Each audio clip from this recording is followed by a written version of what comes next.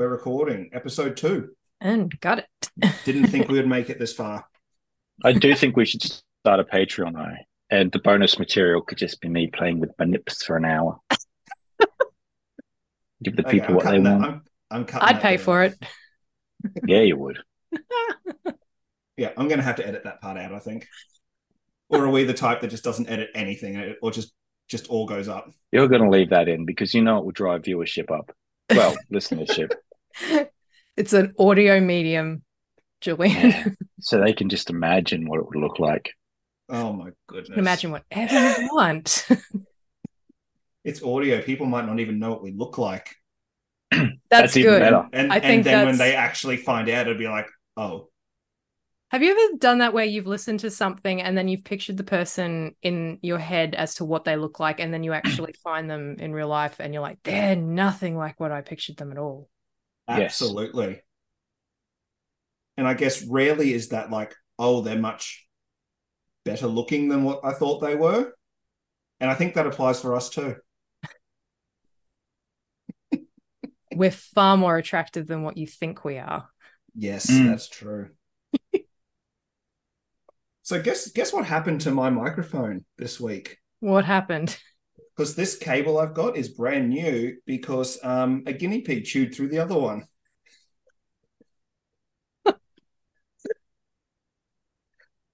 Yeah. So I happened to leave the microphone sitting on my desk at home, which is right next to the guinea pig enclosure.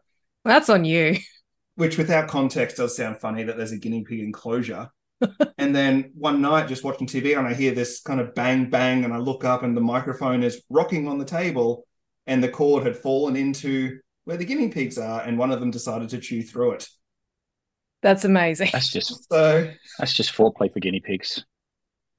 So yeah, I had to make a quick trip to Officeworks to find a cable that fit. And luckily I found one. Hooray. Otherwise, it would have been over. The podcast would have stopped and we would never have come back to There's it. There's literally no other microphones available except this one that I have right now. The last one ever. It's the only one ever that we could ever use. Yep. I found out this week that I am indeed old. Yeah. Oh. I woke up on Sunday with terrible pain in my neck and shoulder, and it hasn't gone away all week. And I went to the physio today, and he basically said, it's because you slept in the one position for too long. Yes, I'm at the age now where they stop looking for reasons as to why I hurt and just tell me, this is your life now. You're old. Deal with it. Yep, because who would have thought the act of lying down would be painful? I usually lie down because I'm in pain. Now I can't do that anymore. Have you tried lying down more? I think I might try some cocaine. Yeah, that's the only logical explanation. Have you tried lying under the bed? Like get really low.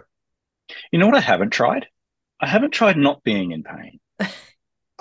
Just try not being in pain, Julian. I'll try not being in pain. See how that works. You're just not trying hard enough. I bent down the other day to inspect my shoe and pulled all of the muscles in my chest. But I do have everyone in your chest. Look, I do still suffer from costochondritis, which is an inflammatory condition that I developed after having COVID. And sounds like you're afraid of expensive things. Yeah. And essentially, it's a disease that you can get at any time after having a severe disease, illness, and apparently it can just happen whenever and last the rest of your life. Hooray! Oh, hooray. Yeah. So hooray. You got over a really debilitating disease, and the reward was here's another one. Yeah, forever. Here's another one to go on top of your other inflammatory disease that you already have with your fertility disease that causes so it sounds like monthly excruciating pain. It sounds like you're just inflamed, just always. I am. I'm just one gigantic flaming ball of anger and frustration. You are literally the Human Torch. That's why you can keep your bra on. Just set everything on fire as I go. Yeah, that's awesome. I'm the reason why that dog sits in that room and says, "This is fine." It's because I set it on fire before he got there. Yeah, Eloise is here again. This is fine. It's fine. All right. Should we get into it? We'll get into it. Excellent. Episode 2, we need to come up with some sort of proper sign in. Is that the sign on? Is it Sign a sign on. on? Just say, "Welcome to We're Not Helpful, a podcast about books," because that title makes complete sense. I was actually thinking, do you want to explain why we picked that title? Because without context, because even with context, we just talk about we talk about a lot of things, rarely on topic, occasionally our thoughts on books, of which we have no expertise whatsoever in that industry. So we're really not helpful. But also the real answer was that when Brayton came up with this idea to do this podcast, he asked us, "Hey, what do you guys think we should call this podcast?" And you and I, Julian, answered with boobs, Booby McBoobs, Booby McBoobface, Booby McPodcast boobs. And then I responded saying, "Sorry, we're not helpful." And I said we're extremely helpful because I think a podcast with boobs in the title would draw in a lot of listeners. Because who doesn't want to hear more about boobs? Exactly right. I think we're extremely helpful is like the spin-off where we actually give advice. Once we've made it in the industry, we start actually giving advice. I don't think my advice would be helpful at all. Maybe that's why we called ourselves that. Our advice is never helpful. Yeah. Might be helpful to someone. Who knows? Maybe. Whatever floats your boat. I pity the fool. Yeah. So, anyone been reading anything lately? Eloise, I think you finished Dracula. I did finish Dracula. Blah, blah, blah. Yeah. And what was great about finishing it this week was I really wish I'd finished it before we did our first podcast, because we talked about endings. We talked about rushed endings. And man, the ending of Dracula is like smash cut end. It was so drawn out of them coming to find Dracula in his castle in Transylvania. And the end literally wraps up in one page where they open up the coffin, they stab him a bunch of times, but the American... Spoilers for like 150-year-old book. Yeah, sorry about that. Spoilers, Dracula dies. But the American Quincy Morris gets injured in the fight and he dies. But how he dies, it's literally everyone's sort of surrounded about him. He looks up at Mina and says, "We did this for you, for we all love you." And he dies, and the end.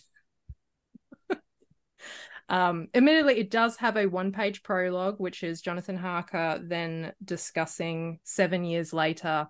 Literally, "I cannot believe how 7 years ago on this day we defeated Dracula, and now we're all happy, and I have a son." And that's how I remembered that and thinking that was a bit weird. Yeah. He only defeated Dracula because he knows where the bastard sleeps. That's true. Come on, no one gets that reference today. Surely. No, sorry. It's like the worst line in the movie. "I know where the bastard sleeps." Oh, that was your Keanu Reeves impression? He knows Kung Fu. For the last time, no, you don't. Look, even though I sound disparaging, I will say I actually really enjoyed it. I thought it was an extremely good book, very descriptive, very intense. The one criticism I do have is the fact that it is written as journals and diary entries. So there's no real stakes in terms of the first person perspective means that person is going to survive to the end of that particular entry. So it wasn't all of the characters. So, for example, Quincy Morris does not have any entries in the book, so it's unsurprising that he dies. But everyone else does have like first-person entries.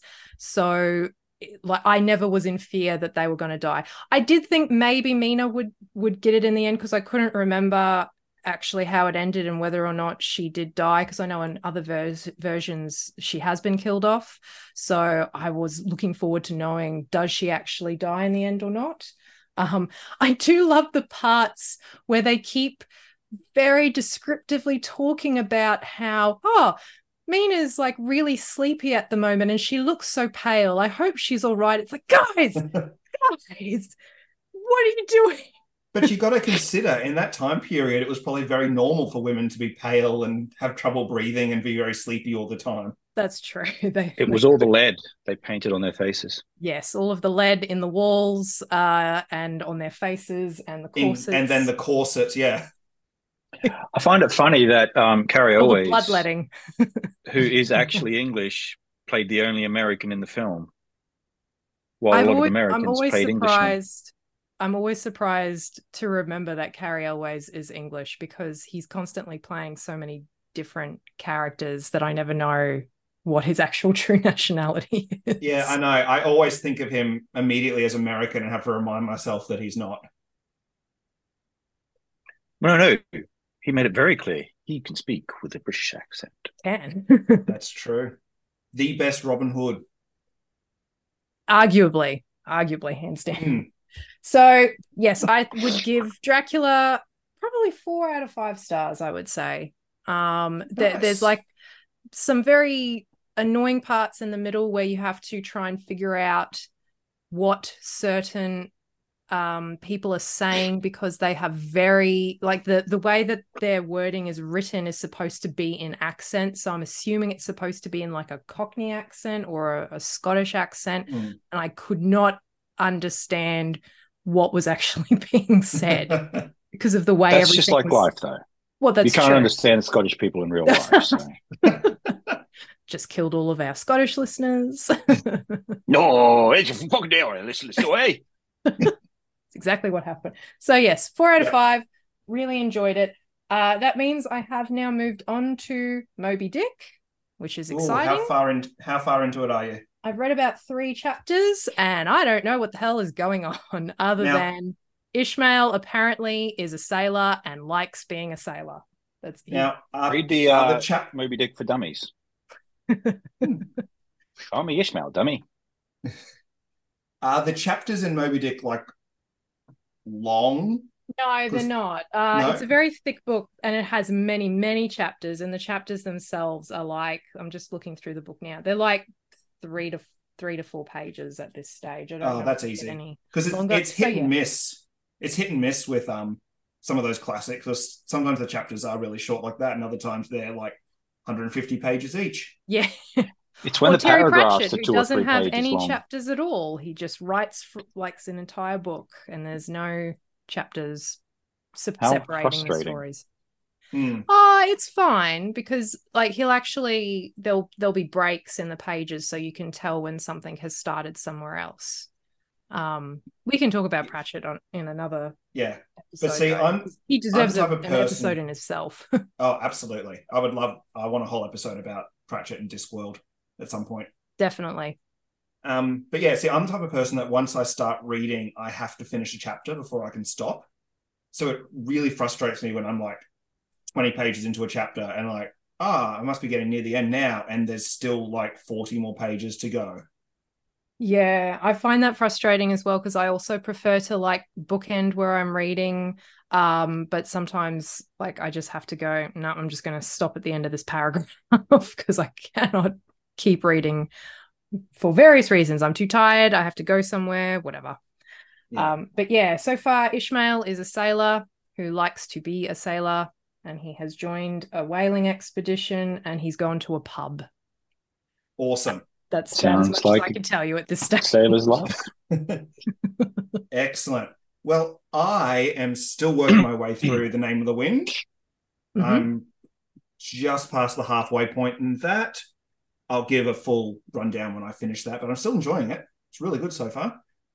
But I did listen to an audiobook over the last couple of weeks, which is Red Rising by, and I've completely forgotten the name, Pierce Brown, I think it is.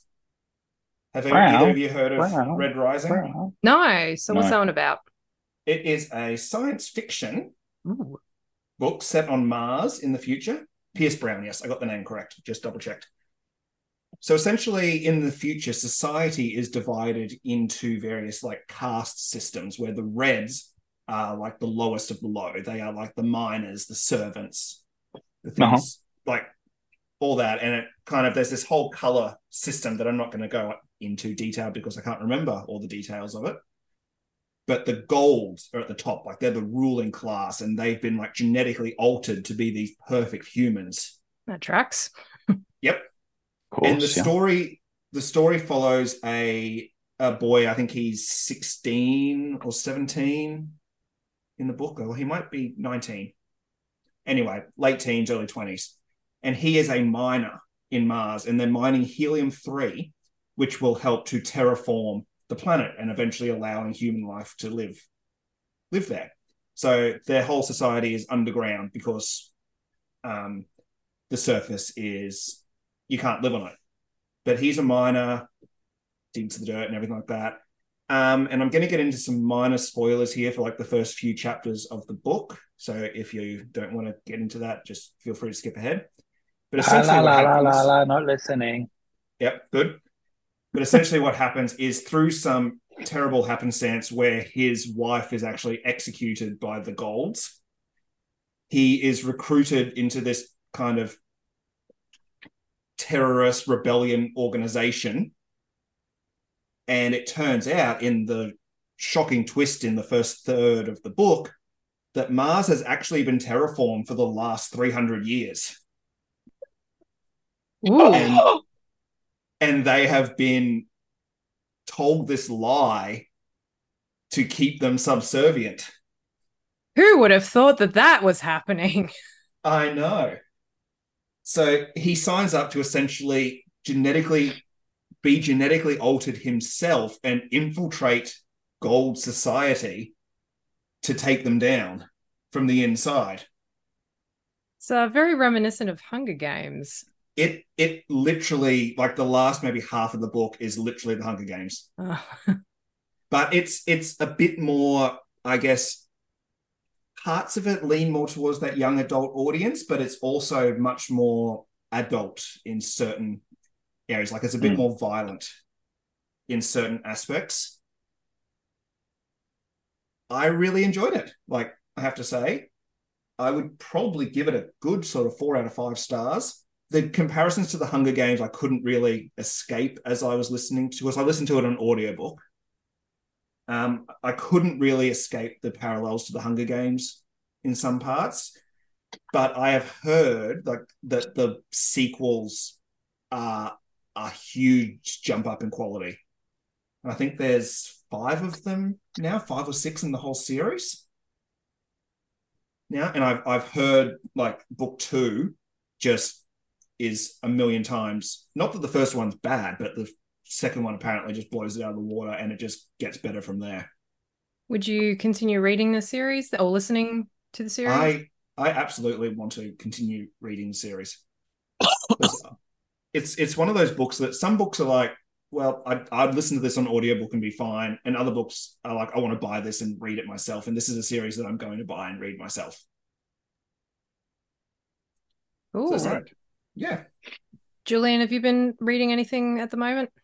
Yeah, I am still slogging my way through In Cold Blood, which is it's very well written, but I think my biggest problem with it is the way he paints the family out to be. I think I mentioned this last week, or maybe I mentioned it in messages. I can't really remember, but they're just such good all-American people. Yeah, you mentioned it in Messenger when we were talking. Yeah, and I don't see any family being quite as altruistic as these guys were, which makes the whole thing a little bit unreal. And it's sort of kind of hard to get through that a little bit because it's like, they annoy me, you know. And I mentioned, I think it's kind of like deifying victims in a way. Yes, I mentioned in the chat that we were having about how that seemed to be the type of thing that they did 30, 40, 50 years ago, was that they would frame the victims as like the perfect victim. It was always like, oh, they had so much potential and their entire life was in front of them and they were the most beautiful, eloquent and elegant person. And it was just all shattered by this horrific evil. And it was like people who were less than the perfect victim weren't considered worthy of having their story told. So it's unsurprising that that's kind of where Truman Capote was coming from in terms of his journalism with his writing, and how true crime now has evolved to sort of show all of the nuts and bolts and what am I trying to say, like the grittiness of reality, and how sometimes victims are also assholes in life as well, but that doesn't mean that they were deserving of the fate that they received, and it's still important to tell their stories as well. Do you think, Julian, I don't know much about the real case, but do you think Capote was embellishing it much? Like, has that been something that's been discussed before? I haven't heard much about him embellishing the victims. I have heard that he tried to humanize the offenders a little bit too much. And in fact, he did become quite close friends with one of the offenders before they were executed. But I haven't heard that he tried to, overly sanitize the victims in any way, shape, or form. Again, because I don't think it was just that thing, you don't speak ill of the dead in polite society. So I think that was kind of where he was coming from in that way. Maybe they were, or maybe that was just a face they put on for the public as well. I mean, the Kennedys on the outside looked beautiful and brilliant and, perfect in every single way, but very much the opposite when you lifted the veil. So I think it was just polite society at the time as well. Don't speak ill of the dead. And also, I think it's for perpetrators, it is important to, I wouldn't say humanize them, but also not make them out to be like monstrous monsters, because it's important to remember that regular everyday people who do regular everyday things can also do monstrous things. We shouldn't be falling into the trap thinking that only monstrous evil people who were like evil from birth are somehow the only people capable of doing terrible things. And we see that a lot with, perpetrators of domestic violence, where you have people who on the outside, so many people are always saying, oh, they were just like a regular person and they were my friend and they were a good person and I never saw it coming. And it's like, well, that's the point. It's because they do put on that almost facade of normality whilst doing terrible things, but there's no like sudden break that makes them do this one psychotic thing. It's like it's there and it's part of their nature. So I think it's important to remember that yes, we are all humans, and that some people are just capable of doing terrible things. Not excusing anything, obviously. And I'm also reading Phantoms by Dean Koontz, which is a novel I've read before a long time ago, but it's kind of a thriller, sci-fi, horror. It was one of the few books I've ever read that would make me look behind myself when I was walking down the hallway to the bathroom in the middle of the night.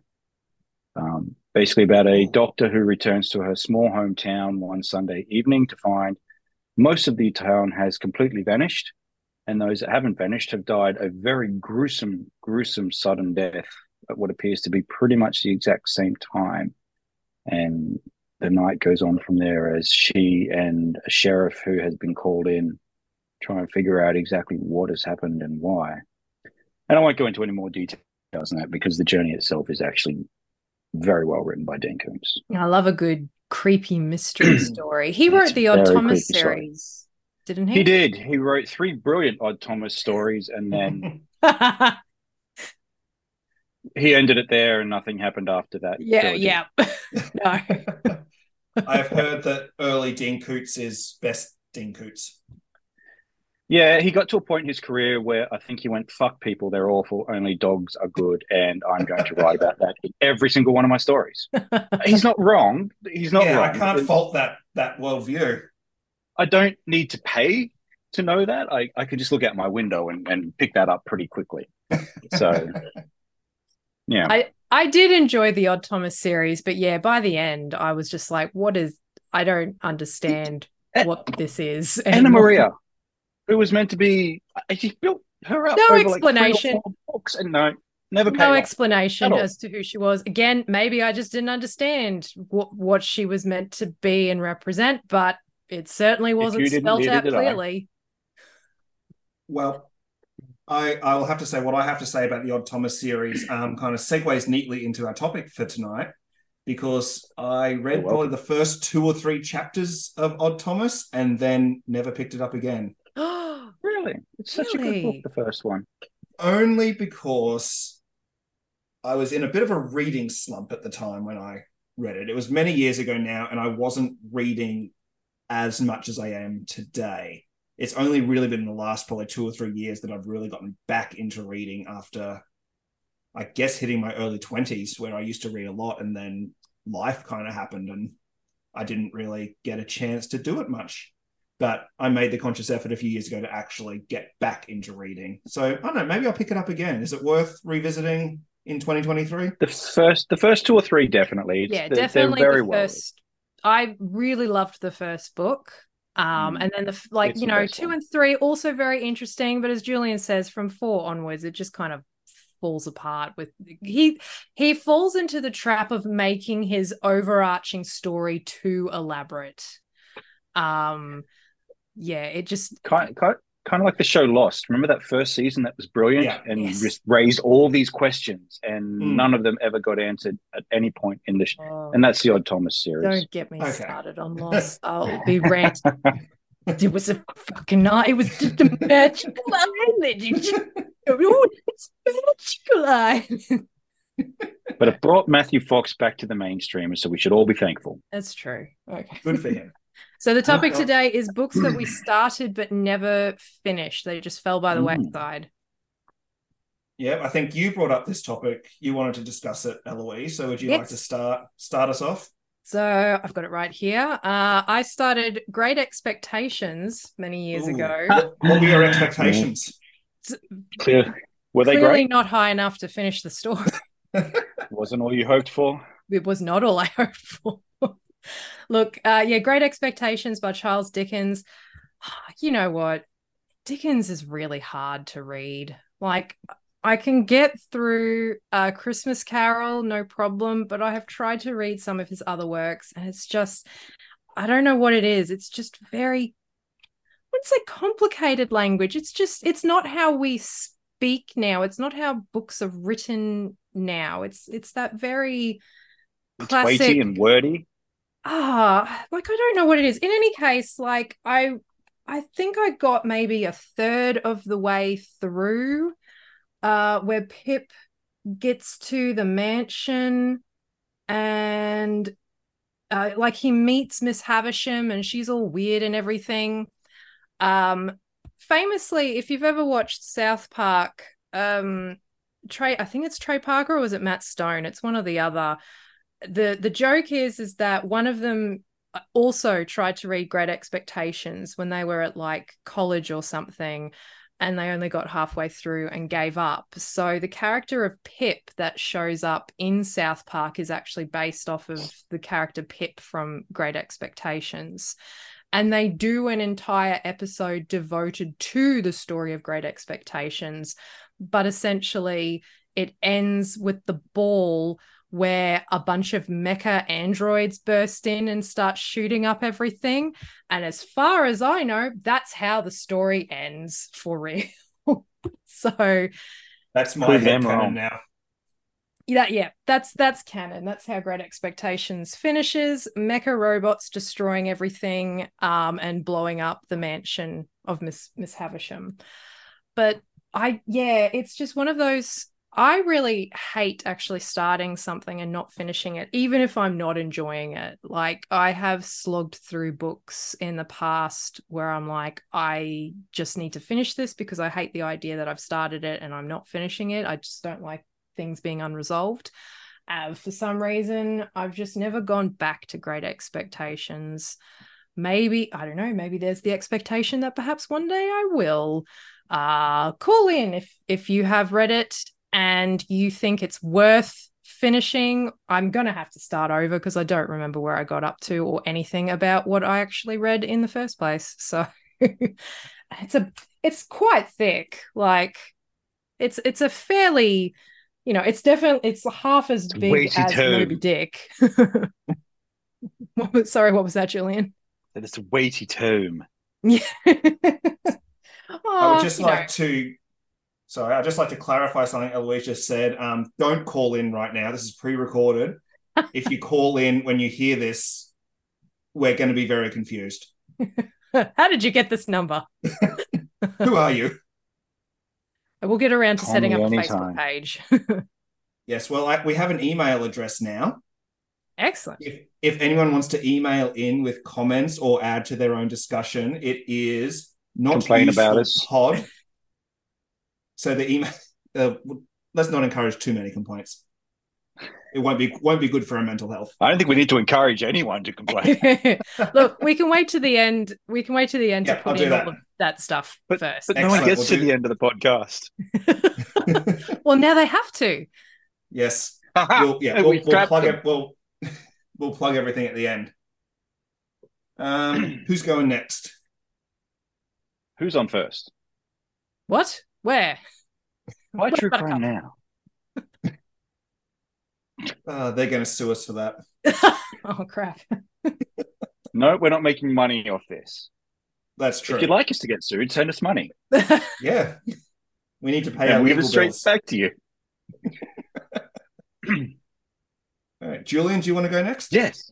Sure, I'll go next. I'm going to alienate a large number of our listenership here probably by saying the one I want to talk about is The Haunting of Hill House, which is considered one of the pinnacles of modern horror writing.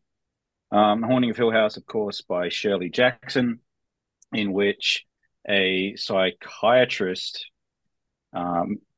lures 5 people to a house called Hill House that is said to be extraordinarily haunted so that he can chart their reactions and things like that. And of course, one of the characters that he does invite, turns out she has a bit of a history with the family that built the place. And of course, was famously made into the series by Michael Flanagan, which everyone's probably seen by now. Yes, fantastic. That's a great series, brilliant series. Of course, not the same as the book in any way, shape, or form, apart from the name of the house. I don't think any adaptation has ever been a straight adaptation of the story. It's always just been based on it, and then it's its own thing. Which I think is kind of clever because it does alleviate a lot of the pressure of having to recreate something that is considered a classic story. And gives him the freedom to kind of do his own thing, while at the same time, I guess, paying homage to the original. I don't think anyone would have known the Bly Manor story was Henry James's Turn of the Screw unless it was publicized that that's in fact what it was. But anyway, The Haunting of Hill House, look, it's very well written, and Shirley Jackson writes very well. And the opening paragraph of the book, I will say, is one of the best things that I've ever read in my entire life. It's a brilliant opening line, which is actually mentioned in the series, the book that the brother writes about Hill House and the family hates him for. And he reads it and he talks about organisms that exist by themselves, and whatever lived in Hill House lived alone. And that sets up the atmosphere for the book. And it's really well done. And again, throughout the story, there is some tension here and there.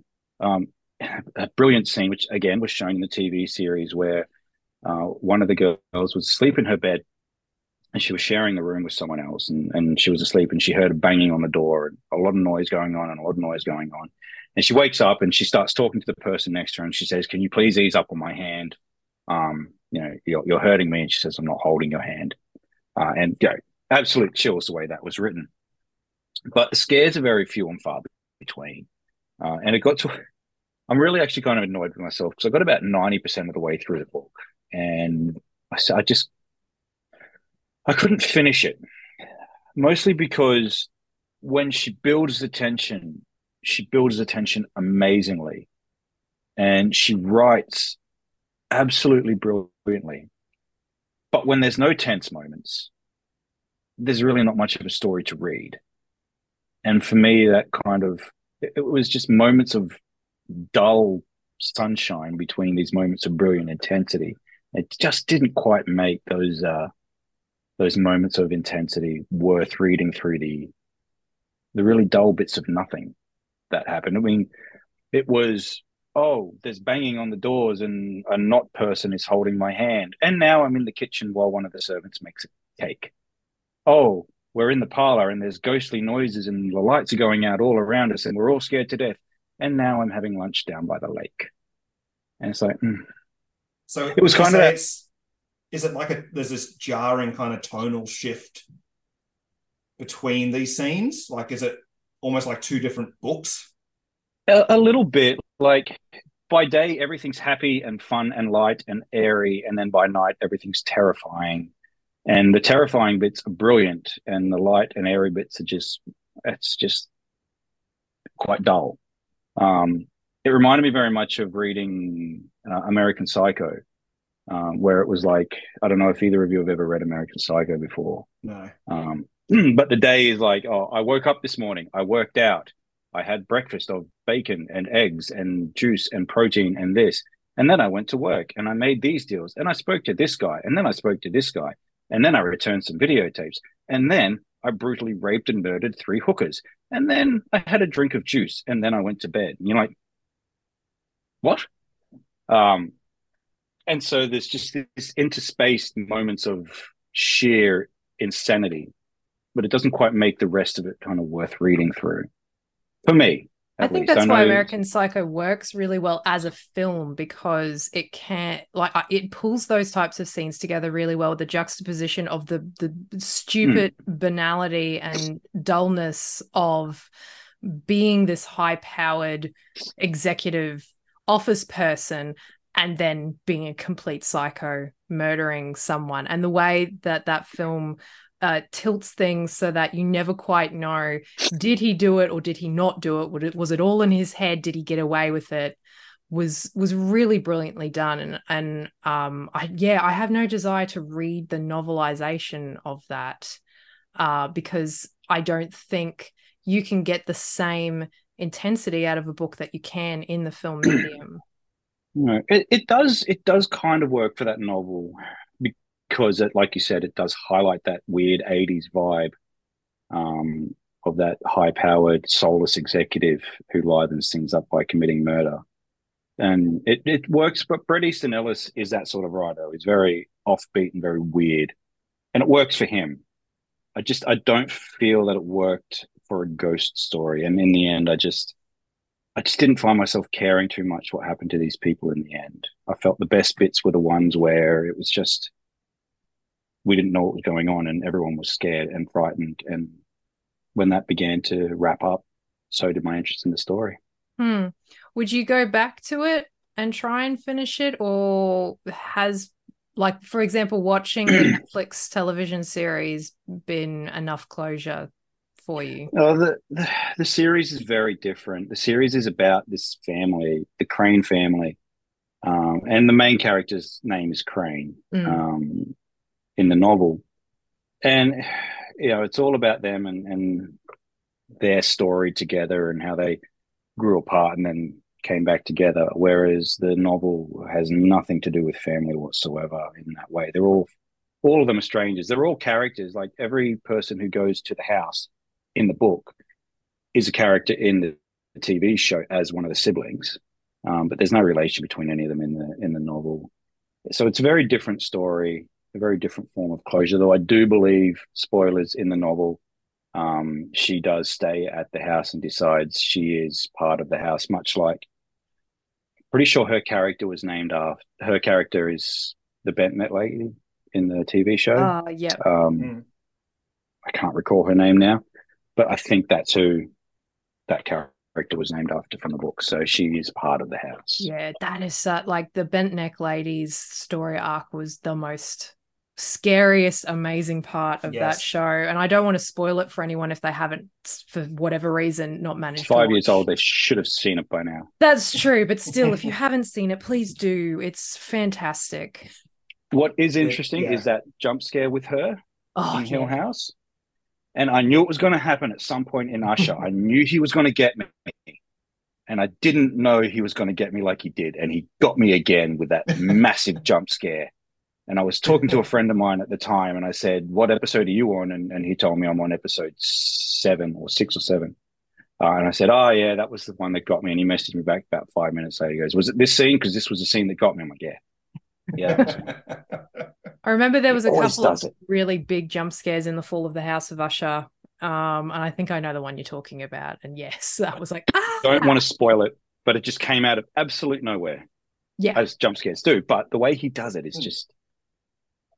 because there's no lead up to it. Like usually when you watch some kind of horror show or whatever, there is that tension of silence or the music builds to you, but like this is literally just we're just having a conversation, suddenly something jumps out, but it's always a legitimate scare too. It's never like, oh, it's the neighbor's cat suddenly in my closet. No, it's actually something scary. So my cat's been going crazy at the moment where she'll just like hide around corners and then just swipe at you. My mum mentioned we were watching Fall of the House of Usher, and the bit with the cat, that's your cat. She's not that bad. Yeah, cats are jump scares like in real life. Yeah. They can't not jump scare you. I was watching Scream last night, and I think I was messaging you at the same time, Brayton. And of course, it's the sheriff's son, and every time he opens a door and closes it, the music swells, and you think Ghostface is going to be there, and he never is at any point. Of course not. I must still maintain she was a bad sheriff. She was off the clock. She had one job. She was running home to apprehend the person who killed her. Spoilers, sorry, but I'm very angry. Wait, which Scream movie are you talking about? The one from 2022. Okay, so 5? Because 5, yeah. Yeah, you haven't seen. Yeah, you haven't seen 6 yet, I think. Okay. I admittedly haven't seen any past 3, so I will say 5 is the best one since 2. Oh, okay. I enjoyed 6. I haven't seen 6 yet. Well, get onto it. No. Okay. What's your book, Brayton? Apart from Thomas. This was actually a really hard one to pick because I'm to a point in my life that I don't really pick up a book unless I'm pretty sure I'm actually going to enjoy it. But I remember there's a couple of examples I was trying to pick. This one is if you're ever watching BookTube or BookTok or Book Instagram. I don't know if there's a shorthand for that one. The big book that's kind of been existed. There's BookTube, which is like YouTube channels that talk about books. BookTok, which is TikTok channels that talk about books. But they're not as good as us. Don't listen to them. No, not at all. Listen to us instead. Yeah. But there is this one book that's been around for a while now. It's called The Secret History by Donna Tartt. Mm-hmm. Oh, that sounds familiar. What's that one about? It's about a murder. Shut up. Well, here's the thing. I know it's about a murder, and I know it's about a group of college friends or acquaintances or something that commit this murder. And I believe the whole thing is that we know who committed the murder from like the first page. We know who did it, but it's more about the why they did it and the build-up, or told in flashbacks as to why they did this murder. I'd love to tell you more, but I've never gotten past like the first 5 pages. And I've tried on 3 separate occasions to read this book. And it's not that the book isn't good. Like I've read the prologue, which is probably about the first 5 or 6 pages. And it's really good. But every time I finish it, I just go, I am not in the mood for this type of book right now. And I put it back on the shelf and I move on to something else. And I'm kind of just waiting for that day where I'm like, I'm in the mood for this book. And I'm in the mood for murder. Wait. And not almost everyone, but a majority of people that have read this book say it is fantastic. And this Donna Tartt is one of these authors that writes like, I think she's only released like 3 books. She writes one book every 10 years, and each one of them is acclaimed. So I really want to read this book because I keep hearing good things about it, but I'm waiting for me to get in the mood to read that type of book, and it just hasn't hit yet. It sounds a lot like the premise of that show, was it How to Get Away with Murder? Haven't seen it. Called. Yeah, I didn't catch that one. The professor my wife, or something. When I started watching it, yeah, she was a law professor, and she taught criminal law, and she called it, her class was actually called How to Get Away with Murder. It was all about how to defend someone and get them off a murder charge. But the same sort of premise, from the very start that these group of students has killed someone, and why and how and will they get away with it is the basis of the story, and it's all told in flashbacks as well. Yeah, I feel like covering up a murder and defending a murder trial is completely different, though. It is. But of course, defending a murder trial or prosecuting a murder trial is based on the evidence. So if you're able to cover up the evidence, you get away with murder. And lawyers know how to cover up evidence. In theory, they don't really.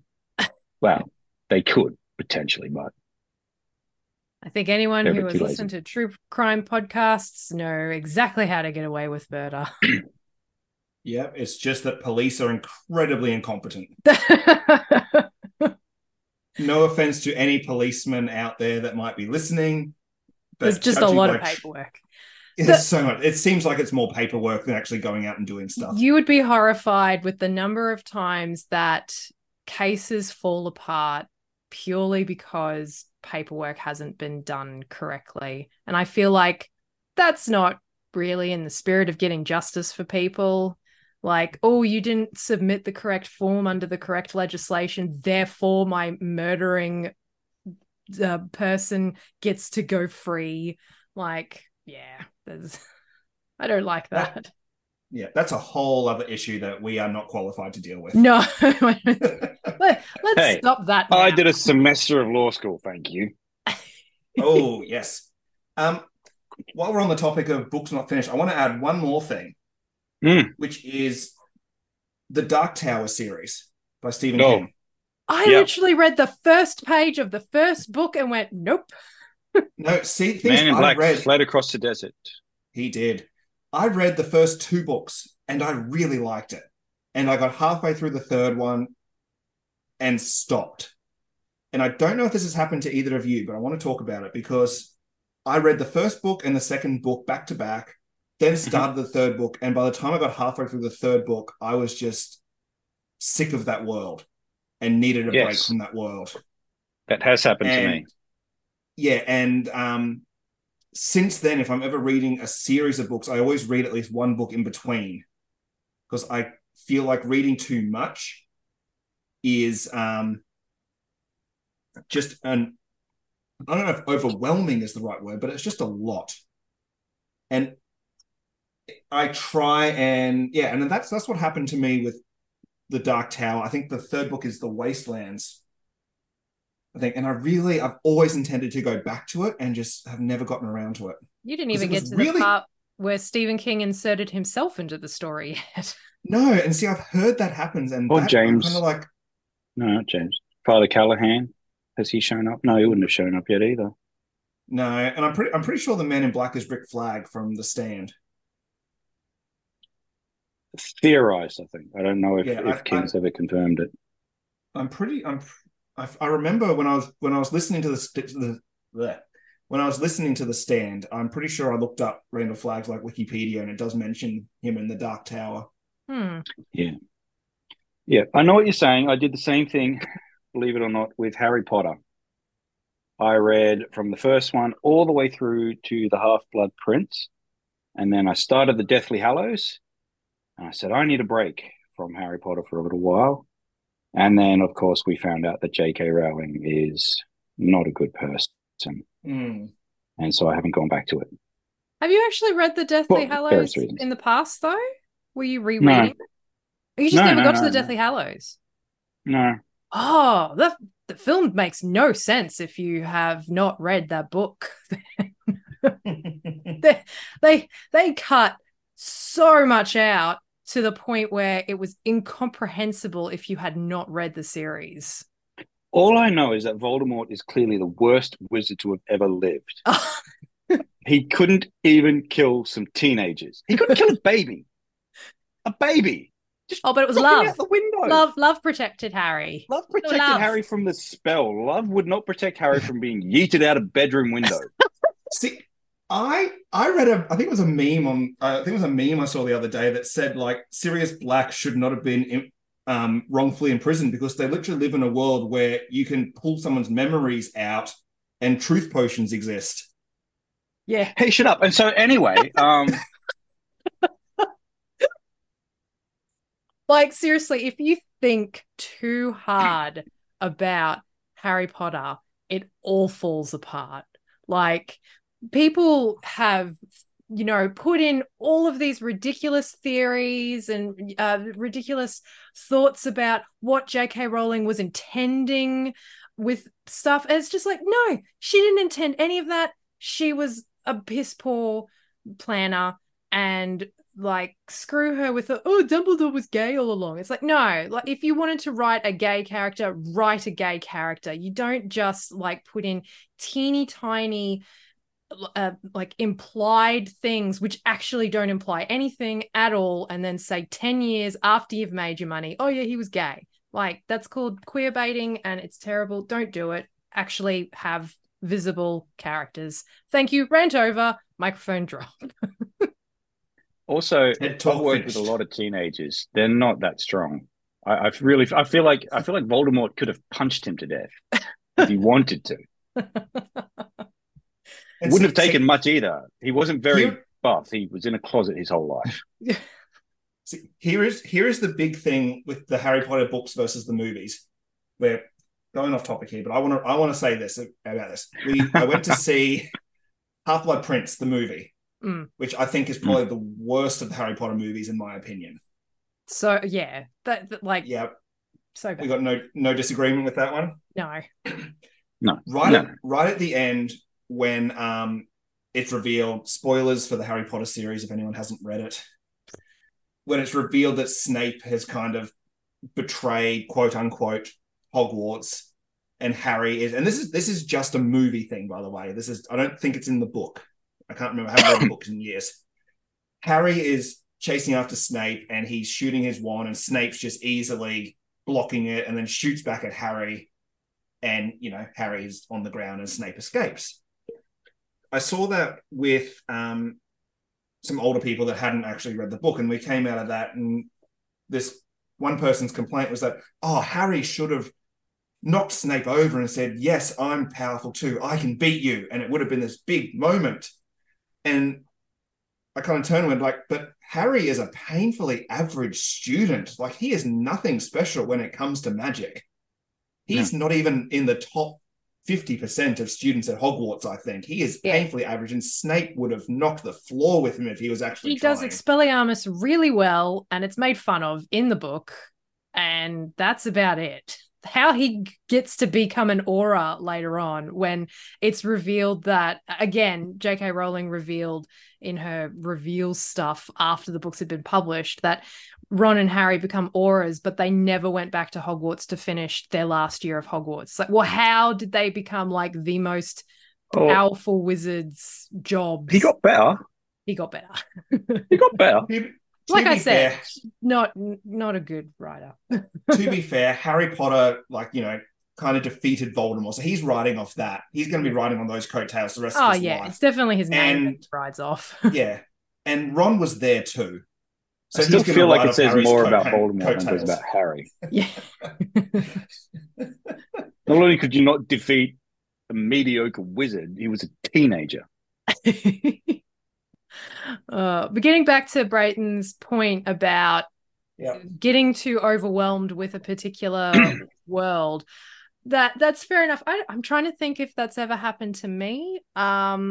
I can't I think maybe the Odd Thomas series, actually. It was just like, oh, back to like, but back in this world. But it's not like really a fantasy world, so I don't think it's the same. I'm just trying to think I was what. going to ask about Discworld, whether that's happened to you, but as far as I know, like Discworld's each book is different enough from each other that it's almost Yeah, like a whole new book. the advantage with Discworld is the way that Pratchett set it out was that he does have his groups of stories. So he has like the Watch stories, the Witches stories, the Rincewind stories, and then later on, he has the Moist von Lipwig stories, and That they is the best and the name Death ever, by the way. stories. So like the ones where Death is sort of, and his granddaughter Susan are the main characters.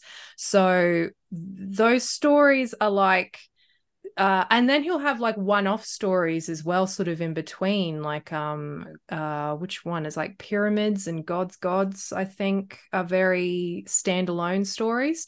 So even though you're in the world of the Discworld, you do get that break in the style because the story being told is very different from one novel to the next. And I actually did a few years ago read all of the Discworld novels from start to finish. And I can't even remember how many there are. There's at least 30. 41, I think it is. God, is it that many? So I did read them all from start to finish. And admittedly, by the time I got to The Shepherd's Crown, which is his very last Discworld novel, I was a little bit Discworlded out.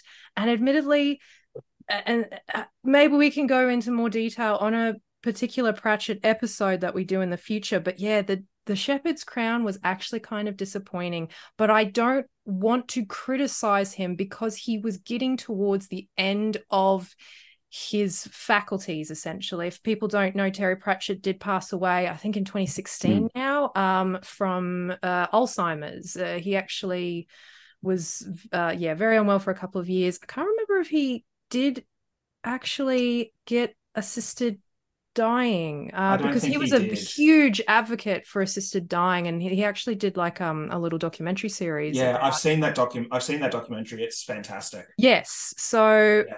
I think he did. No, In the end, I I don't can't think he remember. did. I'll quickly Google it.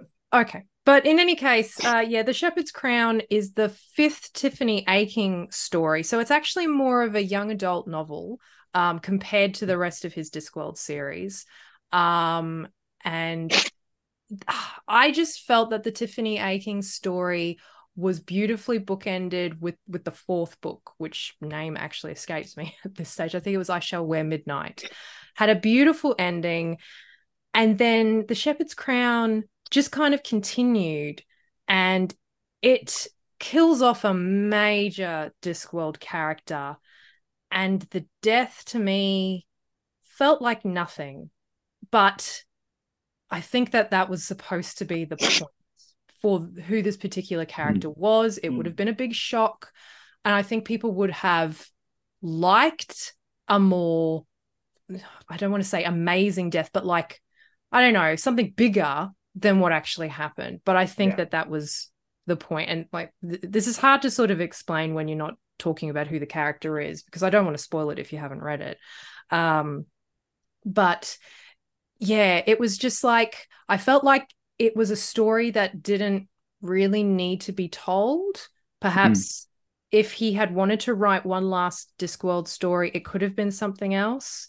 And he did still have so many ideas. His daughter wrote a prologue to the story, I think, about talking about how he had unfinished notes in relation to other storylines involving other characters. He had one more Watch story that was kind of like half imagined. He had another Von Lipwig story. And it all got destroyed. That was a whole thing. She had this whole thing about, once my father is dead, his works will not be produced the way Douglas Adams has had works produced posthumously.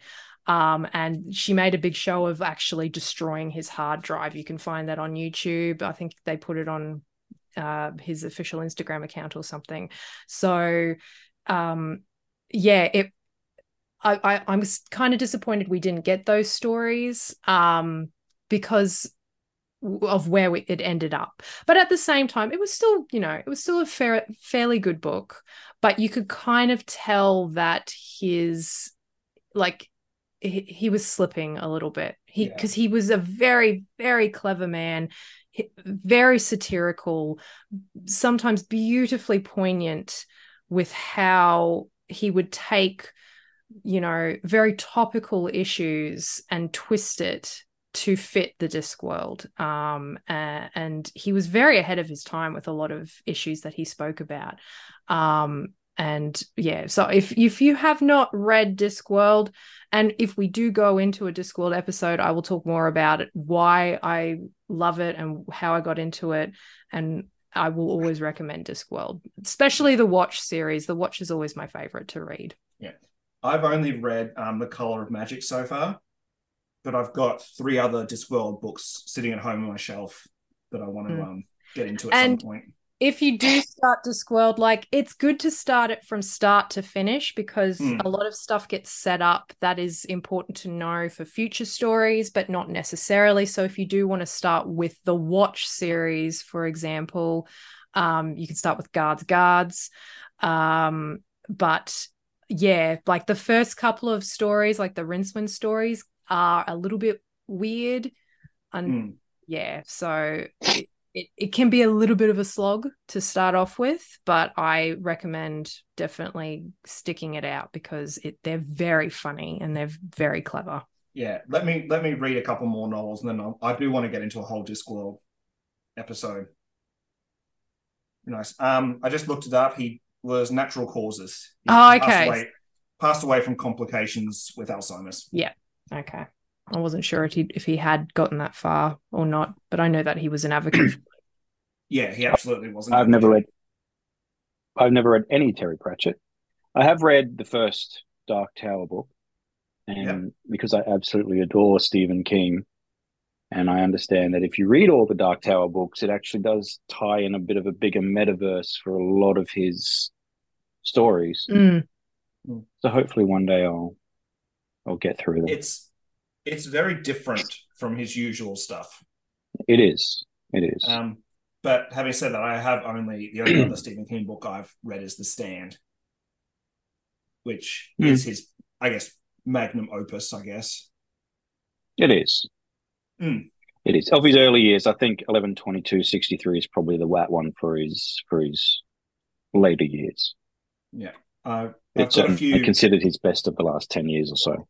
Yeah, I've got a few King stories on my to-read list, which I will get to eventually. I've got so many books on my to-read list. Well, I think that might be time to wrap up. Excellent.